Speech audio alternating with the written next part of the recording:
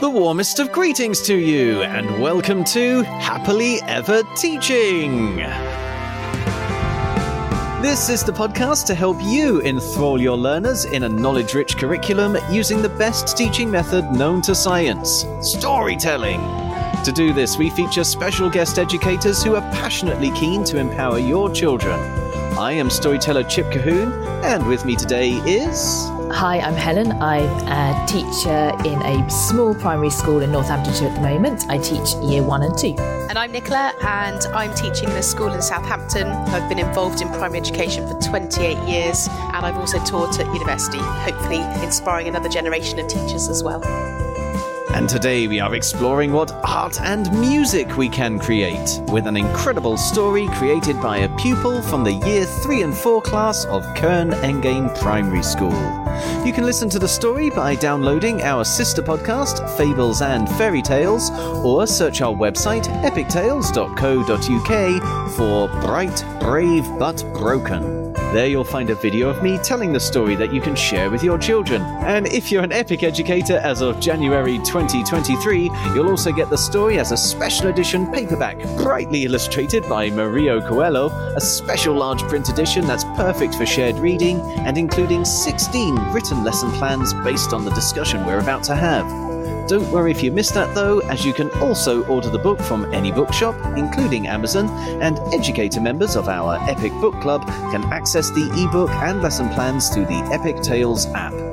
In fact, I'd like to take a quick moment to thank everyone who's signed up to our book club so far, because by doing so, you're also supporting this podcast, so we can keep sharing these off-the-shelf lesson ideas every single week. Right now, though, let's continue our discussion with Helen, Nicola, Billy, and GZ. We really need to bring GZ in a little bit more because he's such a central role in the story, isn't he? But we finished last week just starting to dip our toes in possible artistic ideas for using the story. So let's see how we get on with that with ages 4 to 7, Helen, shall we? What was the art that you would like your ages 4 to 7 to create? Well, as with many of my ideas around this story, it's all to do with birds. All to do. Sorry, Gazelle. Sorry, GZ. I know. I don't know why. Birds. I don't know. I just thought we'd have a bird themed couple of weeks. GZ is so awesome. He wouldn't care. He wouldn't need anything made to flatter him. Exactly.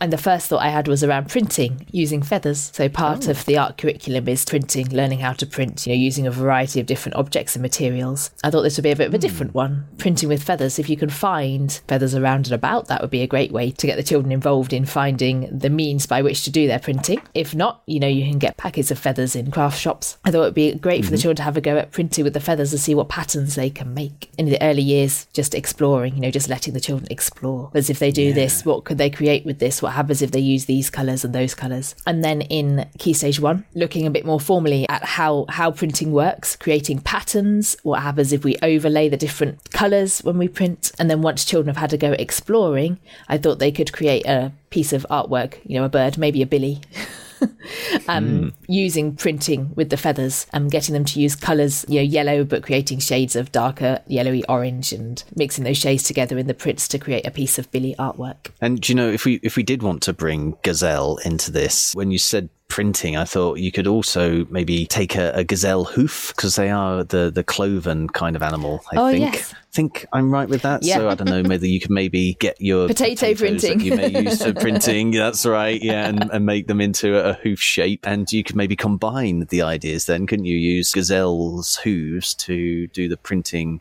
with the feathers. Yeah. I don't know whether that could work, but that would be something both the friends could try together, and your children could help them to do that. I think that would work really well. And there's a bit of a science link there to do with the prints, animal features in the prints they make, and you could have you could have another potato with a bird print on. And when you've got the prints, you could actually print them onto like a bag, which children could then either sell or raise money for a charity linked to birds potentially. So they could kind of go one step further, because you're helping the environment by printing on a bag and people using bags. Yes. And you're in effect helping birds as well. The one that comes straight to mind is Diabetes UK, because the hummingbird is their logo. Okay. I think it's because I remember speaking to someone from the charity once who said the hummingbird is the only creature that doesn't have insulin. I think that was it, or something about the perfect balance that is required between, how much insulin you've got and how much food you've taken. The hummingbird represented that in some way. Yep, that's what, as well. And of course, you've also got the RSPB. That's going to be quite an easy connection with birds to make. So yeah, that's a lovely idea. I did have one other little idea, and all it was a bit of observational art in science. When I was talking about children learning the features of different birds and what they look like, I thought you could take the opportunity to do some really nice observational artwork. So print out some lovely big pictures of the different birds and get children to paint using, watercolours or finger painting or anything you want to do to create some bird artwork, because there's, lovely birds, thinking of the UK, lovely little garden birds, which they're just beautiful, and we don't often get to look at them close up.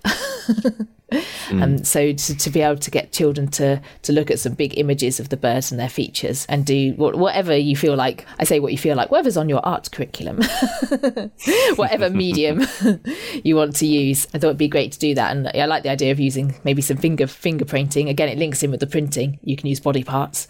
So you do some finger painting to create some birds, or use some watercolours, or, coloured pencils. Just looking really closely at the details. Fingerprinting is very good for feathers, isn't it? Because the fingerprints do kind of give you the veiny style that you get from feathers. Yeah. You can't see this, those people listening, but my brother and his partner are really into feeding their birds, and I'm going to quickly just show you a video. They take slow motion videos of a robin coming, taking food from their hands, and every time I go to their house, they're feeding the birds. Lovely. If there's a way of, like you said, Helen, getting some pictures, or the children themselves taking pictures, if you've got a bird table outside your classroom, taking some photographs.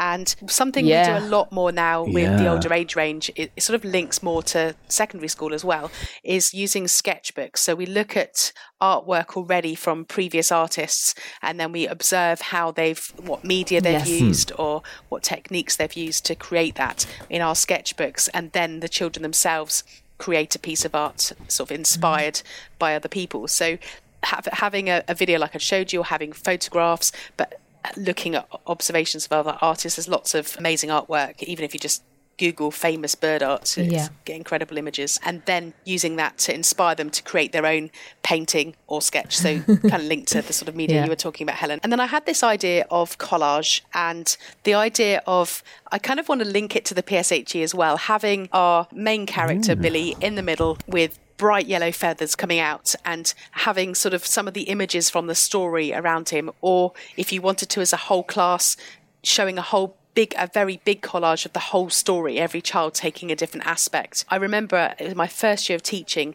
I had the whole of the wall on the back of my classroom. It was a year 3 class, so age 7 and 8, and every child did a part of it. It was almost like a journey of a story that we did, and we spent weeks on it, but it became something I never ever wanted to take down, because it was absolutely beautiful, and it became every child did like a brick sort of section of the collage. And I think that could work really well here as well, and using different materials. So like we talked about shiny materials before, absolutely different materials to represent the story.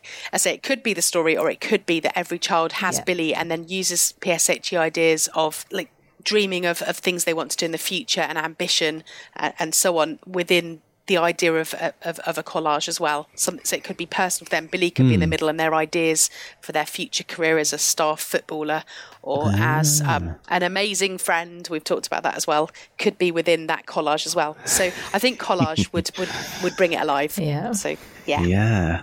Oh, some really beautiful ideas there for visual arts to be created. But Helen, for ages 4 to 7, you also had some musical ideas for them to create, didn't you? Yes. So I don't really know classical music at all, but there's a piece that I really like called The Lark Ascending by Vaughan Williams. It's all about lark ascending up higher and higher, and got this violin playing up the highest registers, and it's just a beautiful piece of music. So I thought you could just do some work with your class around that piece of music, so you could have children just listening to it.